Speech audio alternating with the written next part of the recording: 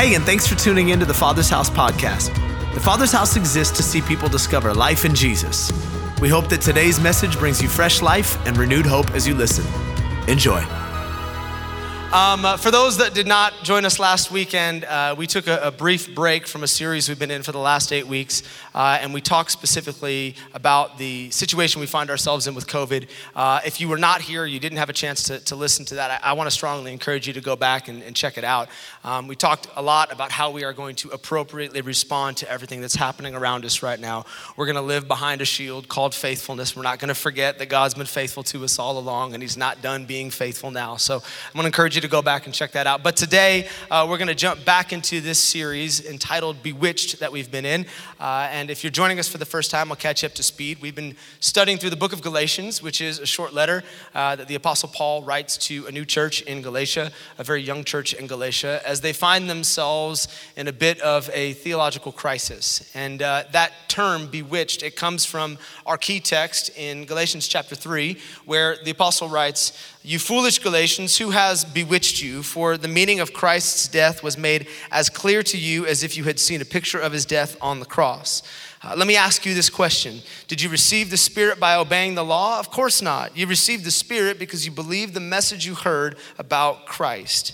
How foolish can you be after starting your new lives in the Spirit? Why are you now trying to become perfect by your own human effort? And as a reminder, I know we took a week off, so let me jog all of our memories. The reason that the apostle is so frustrated here in this letter is because when he started this church, he started it under the pure gospel of God's grace. And we've talked a lot about that grace. We've talked about how we were called by grace, how we are saved by grace, how we are sustained by the grace of Jesus. It is by grace alone that we are saved. Romans chapter 3, verse 21 says, "Now God has shown us a way to be made right with him that is not found in fulfilling the obligations of the law, as was written by Moses and the prophets long ago. We are made right with God by placing our faith in Jesus Christ. And this is true for everyone who believes, no matter who you are." We've all sinned. We've all fallen short of God's glorious standard. Yet God looks at you and he looks at me. And despite what we've done, he declares that we are righteous because of what Christ did on the cross for us. That is the simple nature of the gospel. We are made right with God because of grace, because we've placed our faith in the finished work of his son. And this was the gospel that the church was established in.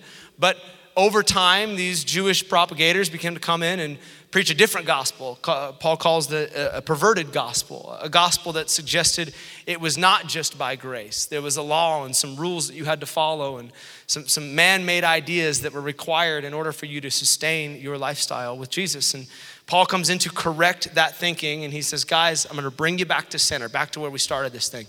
It's all about that grace, about that grace, about that grace. Come back to the grace. And again, we've talked about that at length. If you missed any of them, you can go back. How to stand in that grace, how to walk in that grace, how to receive that grace, how to not abuse that grace. But today, as we get into chapter 6 of this letter, the last chapter and Paul's concluding words, which will, by the way, complete this series next weekend, he dives into a different topic here that we're going to discuss today. But as we go to this topic, I think it's important that we remember the overarching theme of this book. Yes, he is still talking about grace.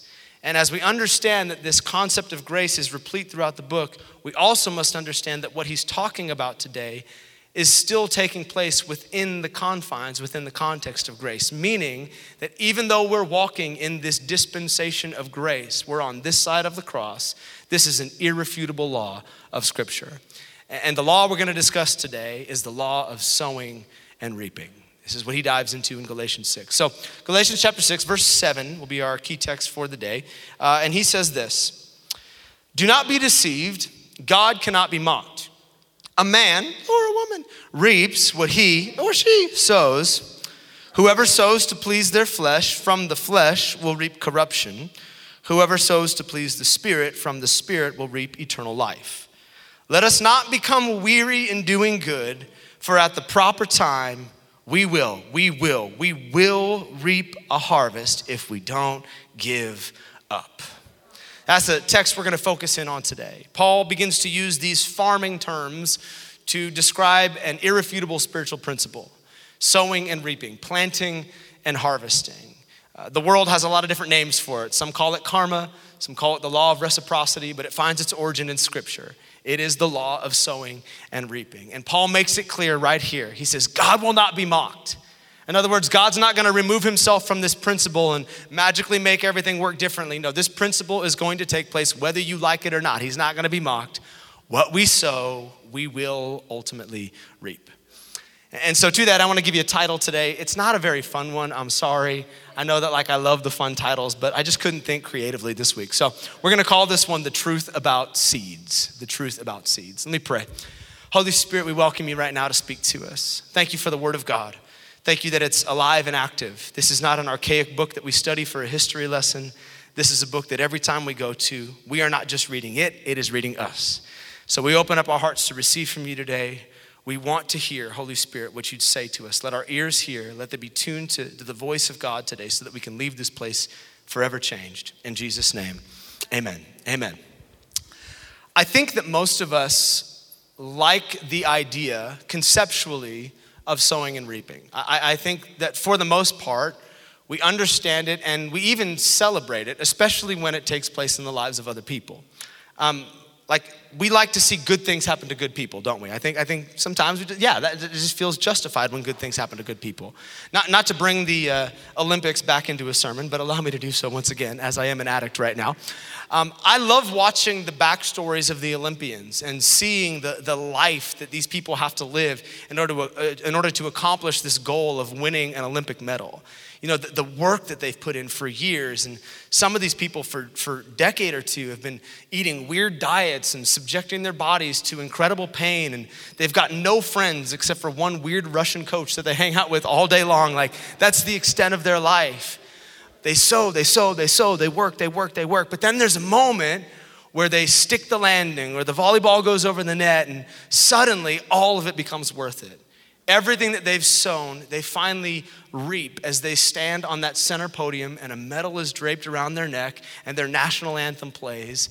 It makes sense, and we celebrate that, honestly, regardless of what flag is on the shoulder. Well, most of us, I get a little mad, but you know what I'm saying. We like that idea, good things happening to good people. But if we're honest, we kind of also like seeing the other side of this play out as well.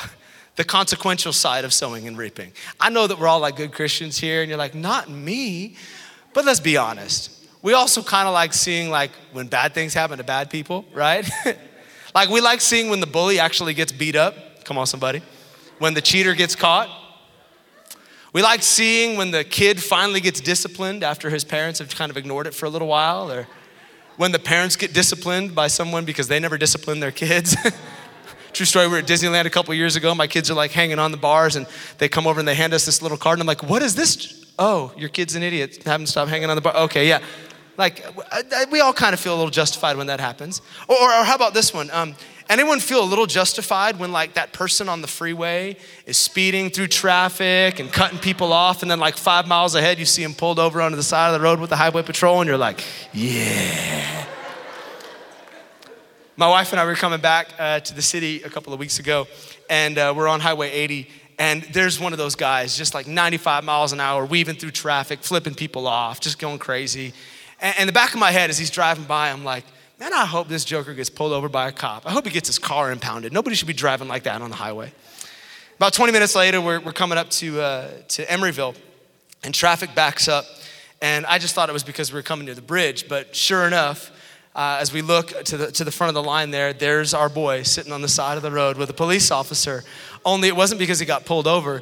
It's because that guy crashed his car into the median and it's all crunched up and it's facing oncoming traffic. And by the way, he wasn't hurt. I'm not celebrating his pain or he wasn't maimed on the side of the road. I'm like, yeah, I'm not that heartless, all right? But I gotta admit, as we drove by, I was like, that's what you get, bro. I think in our flesh, we kind of celebrate this idea of sowing and reaping until its consequence plays out in our own lives, right? It's all fun and games until we start reaping what we've sown. Nobody likes reaping after they've sown a lifestyle of bad dieting habits and not exercising. Nobody likes reaping after they've gone into debt by overspending. Nobody likes reaping when they didn't study for the test and they get a bad grade, or they get laid off because they were underperforming at work. No one likes the consequence of sowing and reaping. Yet despite its inconvenience, it is an unavoidable spiritual principle. We will reap what we sow. All the way from Genesis to the book of Revelation, here in Galatians chapter 6, it is replete in Scripture. Whatever we're sowing, one day we are going to reap. And the Apostle Paul, in brilliant fashion, he divides our sowing into two categories. He says everything we sow can be summed up into one of two seeds, if you will. Seeds that please the flesh, as he says, or seeds that please the Spirit. And each of these two seeds yields an inevitable harvest. The seeds that we sow in the flesh, he says, reap a harvest of corruption.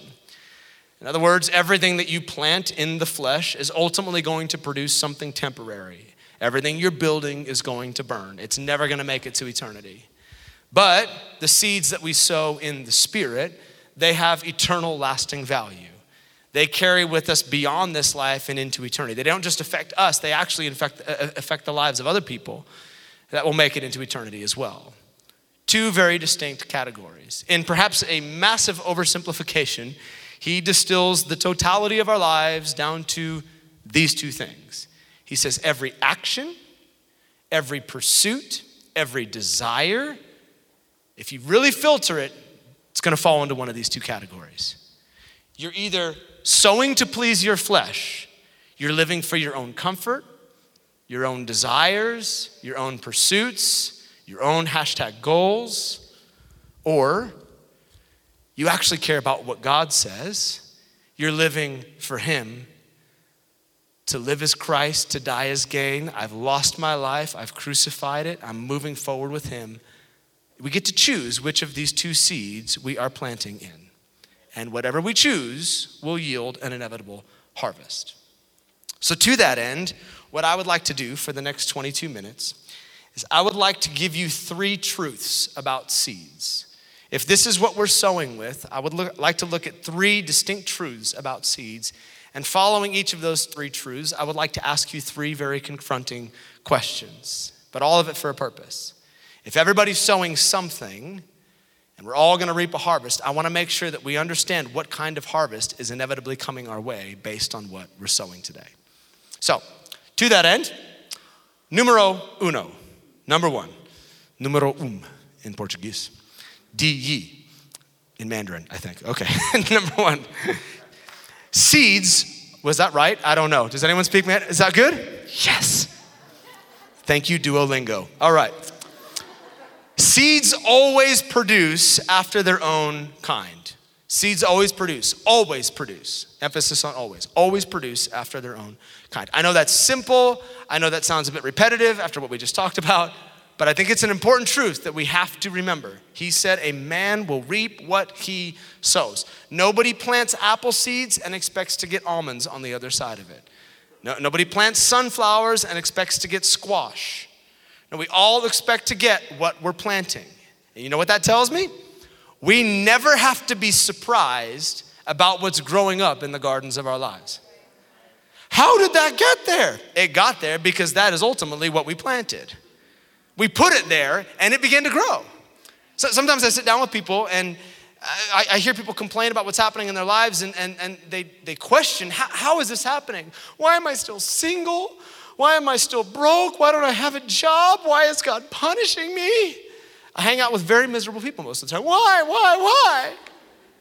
And sometimes I want to shake you and I'm like, because you planted that. God's not punishing you, that's principle. That's sowing and reaping. You are reaping what you've sown. Can we get a little honest today at church? Even if it's a little bit painful? Hey, you know why you're unemployed? Because you're sowing unemployable seeds. You haven't put any applications in. You haven't sent your resume to nobody. You just hope that someone's going to magically stumble upon your LinkedIn profile and go, you know what, I'd like to pay you $500,000 a year to do your job. And even when you are offered a job, but that doesn't pay enough money. It doesn't align with my passions. How about you get passionate about a paycheck and then you have a job, all right? Just throwing that out there for consideration. Why am I broke? Because you overspend. You don't live on a budget. You buy stuff you don't need and you buy it on credit. And maybe you do live on a budget and you still don't have any money. Well, maybe you ain't tithing. And so God is not responsible for providing for all of your needs because you're not investing in the kingdom like he asked you to. Just throwing some stuff out there for consideration. Why am I still single? Because you're sowing single guy seeds. You're single because you acting like you single. Take a shower, move out of your mom's basement, stop playing video games, get a job, buy a new shirt, go to Le Labo, get a little Centile 33, ask a girl out, not troll her on Instagram, actually ask her out, and maybe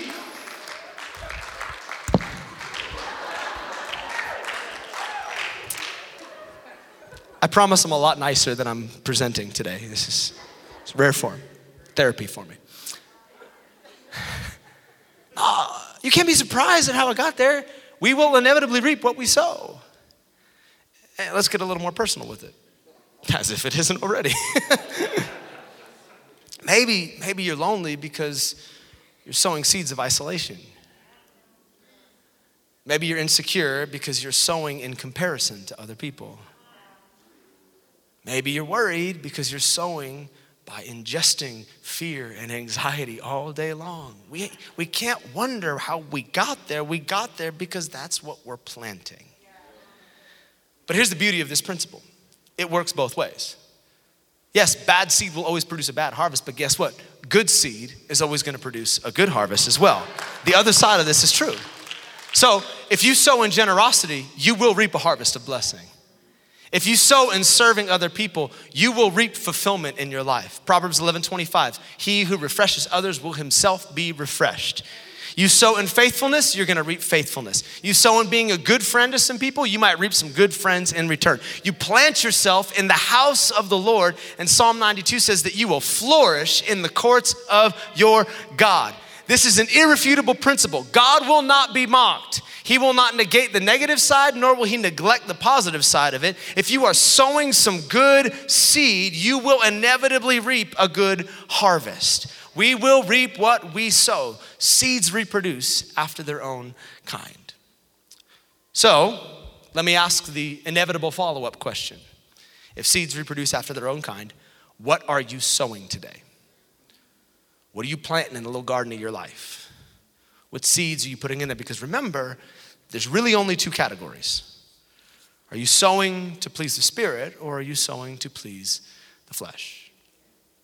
Because here's another truth, also inconvenient, but true nonetheless. Seeds don't just reproduce in their own kind, they also reproduce in multiplication, both to the negative and to the positive.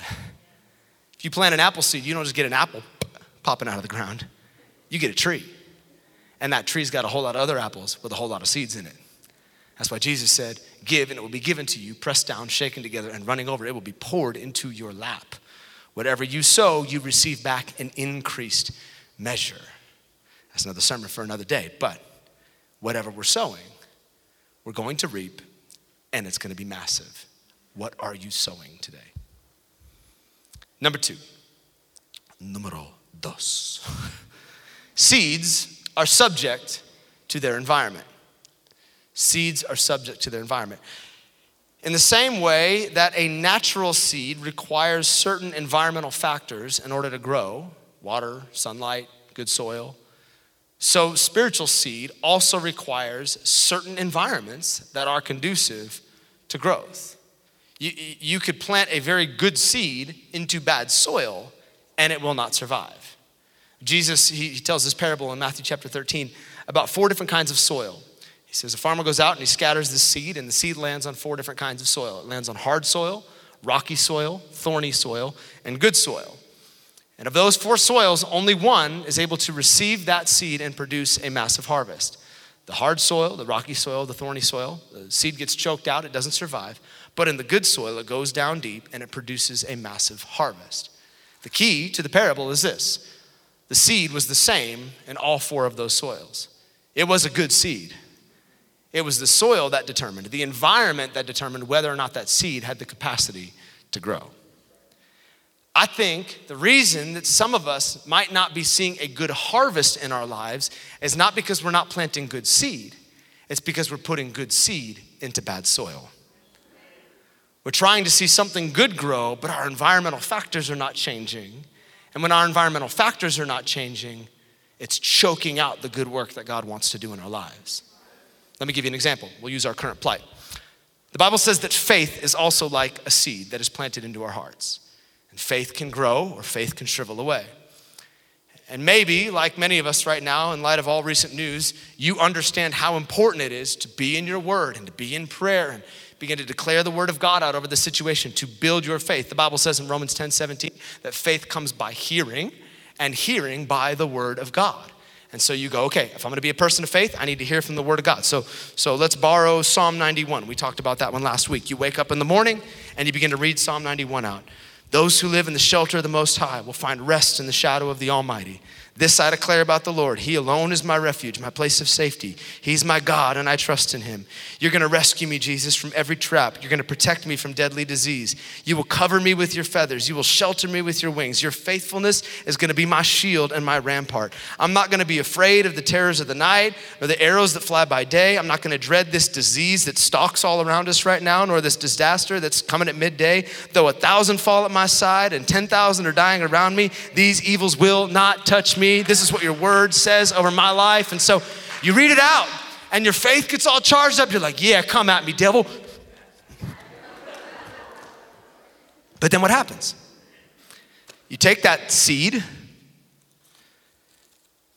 and you begin to subject it to some toxic environments. You're all built up in your house in the secret place, but then your phone starts sending you all these alerts from your favorite news organization. And all the headlines start getting in your heart.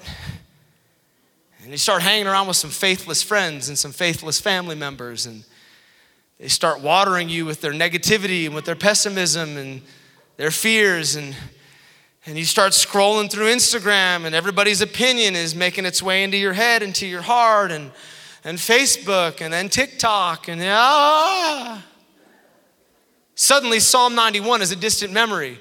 What did he say about those feathers? Where are the feathers? I need the feathers. What happened? You poured poison in the garden. You subjected a good seed to some bad soil. Faith cannot grow in a faithless environment. It requires the right environment. Where you sow is equally as important as what you're sowing. And faith is not the only one that we might need to consider today. In fact, I've made a list of good seed that cannot grow in certain soils. And maybe you might find yourself in some of these today, but write this down if it does. Purity can't grow in an environment of being unequally yoked. Freedom can't grow in an environment of self-imposed temptation. Devotion can't grow in an environment of disorder. Come on, your life can't be chaos and you expect to be devoted to something. There's some order that needs to take place if you're going to be devoted. Harmony can't grow in an environment of hate. Worship can't grow in an environment of idolatry. Trust can't grow in an environment of secrecy. Humility can't grow in an environment of self-promotion. Confidence can't grow in an environment of comparison. And contentment can't grow in an environment of consuming. And then how about this one? Perseverance cannot grow in an environment of comfort. Let's talk about that one for just a second, shall we? Perseverance cannot grow when you're comfortable. You don't get stronger unless you put a couple of extra weights on each side of the bar. Discomfort is what brings perseverance. Let's talk about that spirit of self-care that seems to plague our society. This idea that I just need to work on myself for a little bit longer, only it's not a season of self-care, it's become a lifestyle of self-care, while you are so focused on becoming more and more comfortable in your own skin to the detriment of your spiritual condition. Without realizing it, your perseverance and your grit is being sucked out of you while you seek the comfort that this world has to offer. No, how about we lean into some discomfort and not run away from it? Discomfort is where perseverance is being forged. It's where men of God and women of God are being forged. We don't run away from it. We lean into it. We step into it and go, okay, I understand what's happening right now. I'm not gonna shrink back and look for the pink weights in the spirit. No, I'm gonna lift a little bit heavier. I'm gonna get underneath this thing. I'm gonna lead into discomfort because I wanna become the man of God or the woman of God that he has called me to be. Perseverance doesn't get to grow in an environment of comfort. Your environment matters. It's the difference between the good seed getting choked out or having the ability to survive. But as was the case with the last one, this principle also works on the other side. Just as good seed can't survive in bad soil, guess what? Bad seed can't provide in good soil either. Maybe there's some bad seed in your life, some stuff from your past. Hey, maybe we start to plant those things in the presence of Jesus. We plant those things in the Word of God and we watch what happens. Hey, shame cannot exist in an environment of mercy. Worry cannot exist in an environment of worship. Insecurity cannot exist in an environment of affirmation. Guilt cannot exist in an environment of grace. Panic cannot exist in an environment of prayer. Depression cannot exist in an environment of praise, because when we lift up the name of Jesus, the Bible says that his joy enters this space, and suddenly I trade in my beauties ashes for beauty, and my mourning for joy. I get to experience what his presence has to offer. Let me talk to some people that have sown some bad seed for some decades, and maybe you're reaping the harvest of some bad decisions. No, you may not be able to control your past, but you can control the environment you subject yourself to right now. And if you drag some of that past into the presence of Jesus, come on, you drag some of those bad seeds into some good soil, watch as those things begin to shrivel up and die in God's good soil, because it will not survive in his presence. Yeah. Just as good seed can't survive in bad soil, bad seed can't survive in good soil. So, question number 2, where are you sowing? Where are you sowing? Are you trying to plant some of this in some bad soil? It's not gonna survive. Your environment matters. And we have responsibility. We must take responsibility for our environments. Last one, number 3. Seeds take time. Say that with me. Seeds take time. Genesis 8:22. As long as the earth remains, there will be seed, time, and harvest.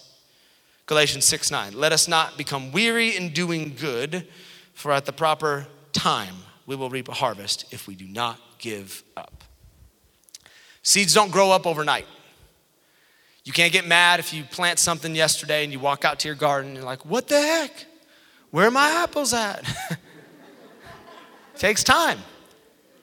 Some things take longer than others. And that's either really encouraging news or that is terrifying, considering how you answered those last 2 questions. Because what you're sowing and where you're sowing, there is an inevitable harvest that's coming to pass, both good seed and bad seed. It just might be taking some time. Robert and I, we used to oversee this ministry called Life Change at the church we came from.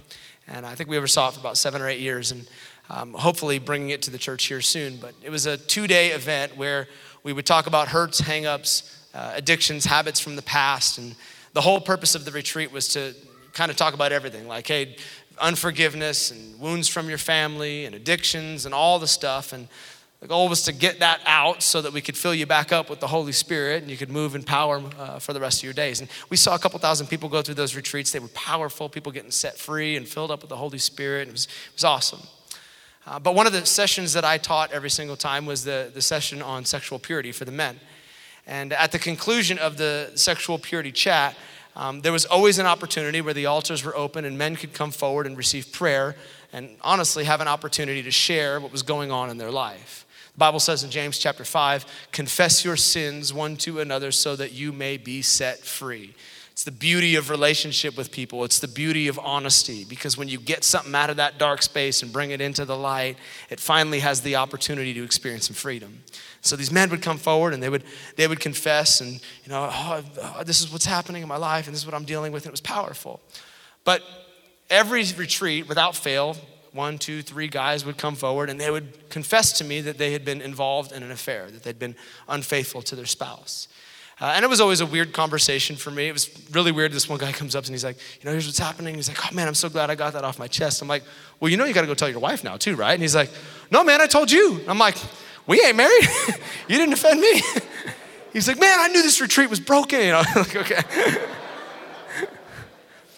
But as men would come and share this with me, I begin to notice a pattern in these men's life. And that was that they had forgotten this very simple principle of time: seed, time, and harvest. Here's how the story normally went. Started with a conversation and some flirtation and some texting, maybe a lunch date. And at some point, the guy stepped over the line and he chose to be unfaithful to his spouse. But then something interesting happened. Nothing. He went home. Wife didn't know. Kids didn't know. Life went on. And for a moment, it looked like he got away with it. And when he thought he got away with it, he's like, I can do this again. And so he did it again. And then he did it again. And then he did it again. Because it seemed as though there was no consequence. But he didn't realize he was living in this space of time. And there was going to be a harvest for what he did. He just didn't know it was coming. This is an unavoidable principle. Yes, we will sow, but there will be some time before we see that harvest. And this is why the Apostle Paul tells us, do not grow weary when you're doing some good stuff. Don't grow weary in doing good, for at the proper time, the time that has already been determined by God, the time that he sees in his timetable that we don't grow weary in planting good seed, because there will be a moment, if you do not give up, if you keep planting, if you keep sowing, if you keep watering, there will be a moment that you see a harvest on the other side of that planting. You cannot plant prayer. You cannot plant worship. You cannot plant generosity. You cannot plant serving without seeing an ultimate payoff at some point. You might just find yourself in the continuum of time between sowing and reaping. Let me talk to some people today that are still waiting for the job. You're still waiting for the spouse. You're still waiting for the breakthrough or the healing or the restoration or the freedom or whatever it is that you're waiting for.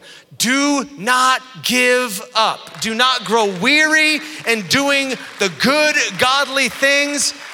Paul gets it. He understands that it is, let's just be honest, it can get weary sometimes while we're waiting. God, how long do I have to keep praying this prayer before I see it answered? How long do I have to contend for that family member before they come to Christ? How long do I have to ask before I see breakthrough in this area? Yeah, it can get wearisome when you're doing good. But he's reminding us, you cannot sow without seeing a harvest on the other side of that. Don't get lost and tied up in time. So, question number 3, what are you planting? Where are you planting? How are you waiting? How are you waiting right now? Are you growing weary while you wait? Or are you waiting well? An almond tree can take up to 4 years before it produces its first almond. A pear can take 5 to 6 years before you see your first pear. A plum, 7 years. An apple, up to 10 years before the first apple shows up on that tree. But for a decade, there's a farmer who's watering and waiting and watering and waiting, because he knows that if he waits long enough, there will be fruit on that tree. Do not grow weary. In fact, even before we conclude this sermon, I want to pray over that real quick. I felt this in the first service. I feel it again right now. I know that there are some people here today that have been waiting for a long time for something. And you're getting tired in your waiting. I believe the Holy Spirit wants to breathe some fresh life and some fresh air into you today so that you can wait well. If you've been waiting for something, you've been praying for something for a while and you haven't seen breakthrough, would you just lift both your hands towards heaven right now? Father, in the name of Jesus, I thank you for the promise of your word. Thank you that your word says you are a debtor to no man. You will not be mocked with this principle. If we sow, we will reap. May we not get taken out in the space of time between sowing and reaping. You said that those who wait upon the Lord, you didn't say they'd get weaker, they'd get beat up. You said that they would find strength in you, that they would mount up on wings like eagles and they would soar. Father, strengthen every weak heart. Strengthen every mouth that has stopped praying because they've gotten tired of asking for the same thing. May we knock again. May we ask again. May we seek again. May we pray until we see this thing come to pass. And until then, God, may we maintain a faithful heart that says, I may not see the promise yet, but I trust the promiser. I trust the one who has said he will do it. And so I'm going to faithfully wait. And maybe wait in the presence. God, I pray for moments in homes and cars and on walks where your nearness is so evident. Where you say, hey, I know you're waiting for this thing, but I'm waiting here with you. I'm waiting with you in the walk. I'm waiting with you in the car. I'm waiting with you until breakthrough comes. We love you and we thank you today that you are the friend that sticks closer than a brother. You are the God that reaches into our pits and pulls us out. And we're going to wait well. We're going to wait well in you in Jesus' name. Amen, amen, amen. Yeah. What are you sowing? Where are you sowing? How are you waiting? Wrestle with those. Let those agitate you a little bit. Because there is a harvest on the other side of it if we do not give up. Last thought. Band can come as we conclude. One of the things that I love about God is that he never asks us to do something that he didn't first do. He's really good at leading by example. And as we consider those three questions today, those are three questions that the Father himself considered as well. In fact, Jesus goes as far as to identify himself the same way that the Apostle Paul identifies what we're sowing. The totality of his life was distilled down to a single word. Jesus called himself a seed. The Bible says in John chapter 12, these are the words of Jesus, I tell you the truth, unless a seed is planted in the soil and it dies, it remains alone. But its death will produce many new seeds, a plentiful harvest of new lives. Like a seed that has to be buried in the ground in order to produce a harvest, the Father sent Jesus to die, to be buried in the ground, in a garden, in a tomb. But he wasn't really buried, was he? He was planted. You bury something you never intend to unearth, but you plant something that you expect to produce a harvest. And the Father planted Jesus because he knew that 3 days later, he would resurrect from a grave and there would be a harvest that all of us would get to experience. Look around you today and you can see the harvest that was produced by a single seed. It started with 120 people in an upper room. Then it turned into 3,000 on the day of Pentecost. Then it turned into 5,000, not including women and children in Acts chapter 4. And now, 2,000 years later, millions and millions and millions and millions and millions of seeds have grown up to become a part of a harvest that started with a single seed that the Father planted in the ground. But mark my words, he is not done reaping from that seed. There is still a harvest that is coming. Hey, let me remind every one of us, this is not the group of people alone that Jesus came to save. There will be thousands and thousands of people that will be harvested in the city of San Francisco and in the greater Bay Area that are not sitting in this room and not sitting in other churches yet. There is still a harvest coming. Some of them sitting inside this very box, onside some cards that we have written on, just in seed form at the moment, but we've begun to water them in prayer and water them in intercession and water them in worship. And many of the names from your family, friends, coworkers that you've surrounded yourself with, they sit in this box, but they're not gonna stay buried in a box. They will turn into a harvest of souls that Jesus gave his life for. They're still in seed form, but a harvest is coming. And if it feels like a whole lot of time is passing and you're wondering why, there's a reason that the Lord is tarrying right now.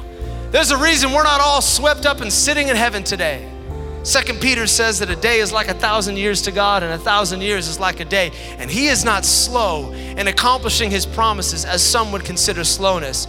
No, he is being patient because he is not willing that anyone would perish, but that all would come to eternal life in him. In the time, there's a harvest that's being produced. And at the first service, there were 4 or 5 seeds that turned into a harvest. I believe today there's people sitting in this room today, and the reason you're here is because the Lord is planting you into his family so that your life can be a part of that harvest. It's time for you to take the entirety of your life, stop planting these, and plant yourself in the family of God so that you can begin to produce eternal life. And I want to give you that opportunity today before we close. Every head bowed, every eye closed. If you're here this morning and you're far from Jesus and you know the Holy Spirit is drawing you right now, you sense him tapping on your heart, saying, son, daughter, it's time to come home, time to get things right with me. I want to pray a very simple prayer with you. Before I pray that, I always like to ask if you'd be bold enough to identify yourself, and here's why. All week, every Sunday after I see the hands and the faces, all week long I pray. Our team prays for those that have made this decision. And I want to have your face in my mind as I'm praying for you as you get started on this journey. Maybe you've been far from God for a while, or maybe you've never drawn close to him. But today, if you know that you need to get close to Jesus, get yourself planted in his kingdom, would you quickly lift your hand up and look at me so that I know who I'm praying with this morning? Thank you. Got you in the back. Awesome. Yeah. Yes.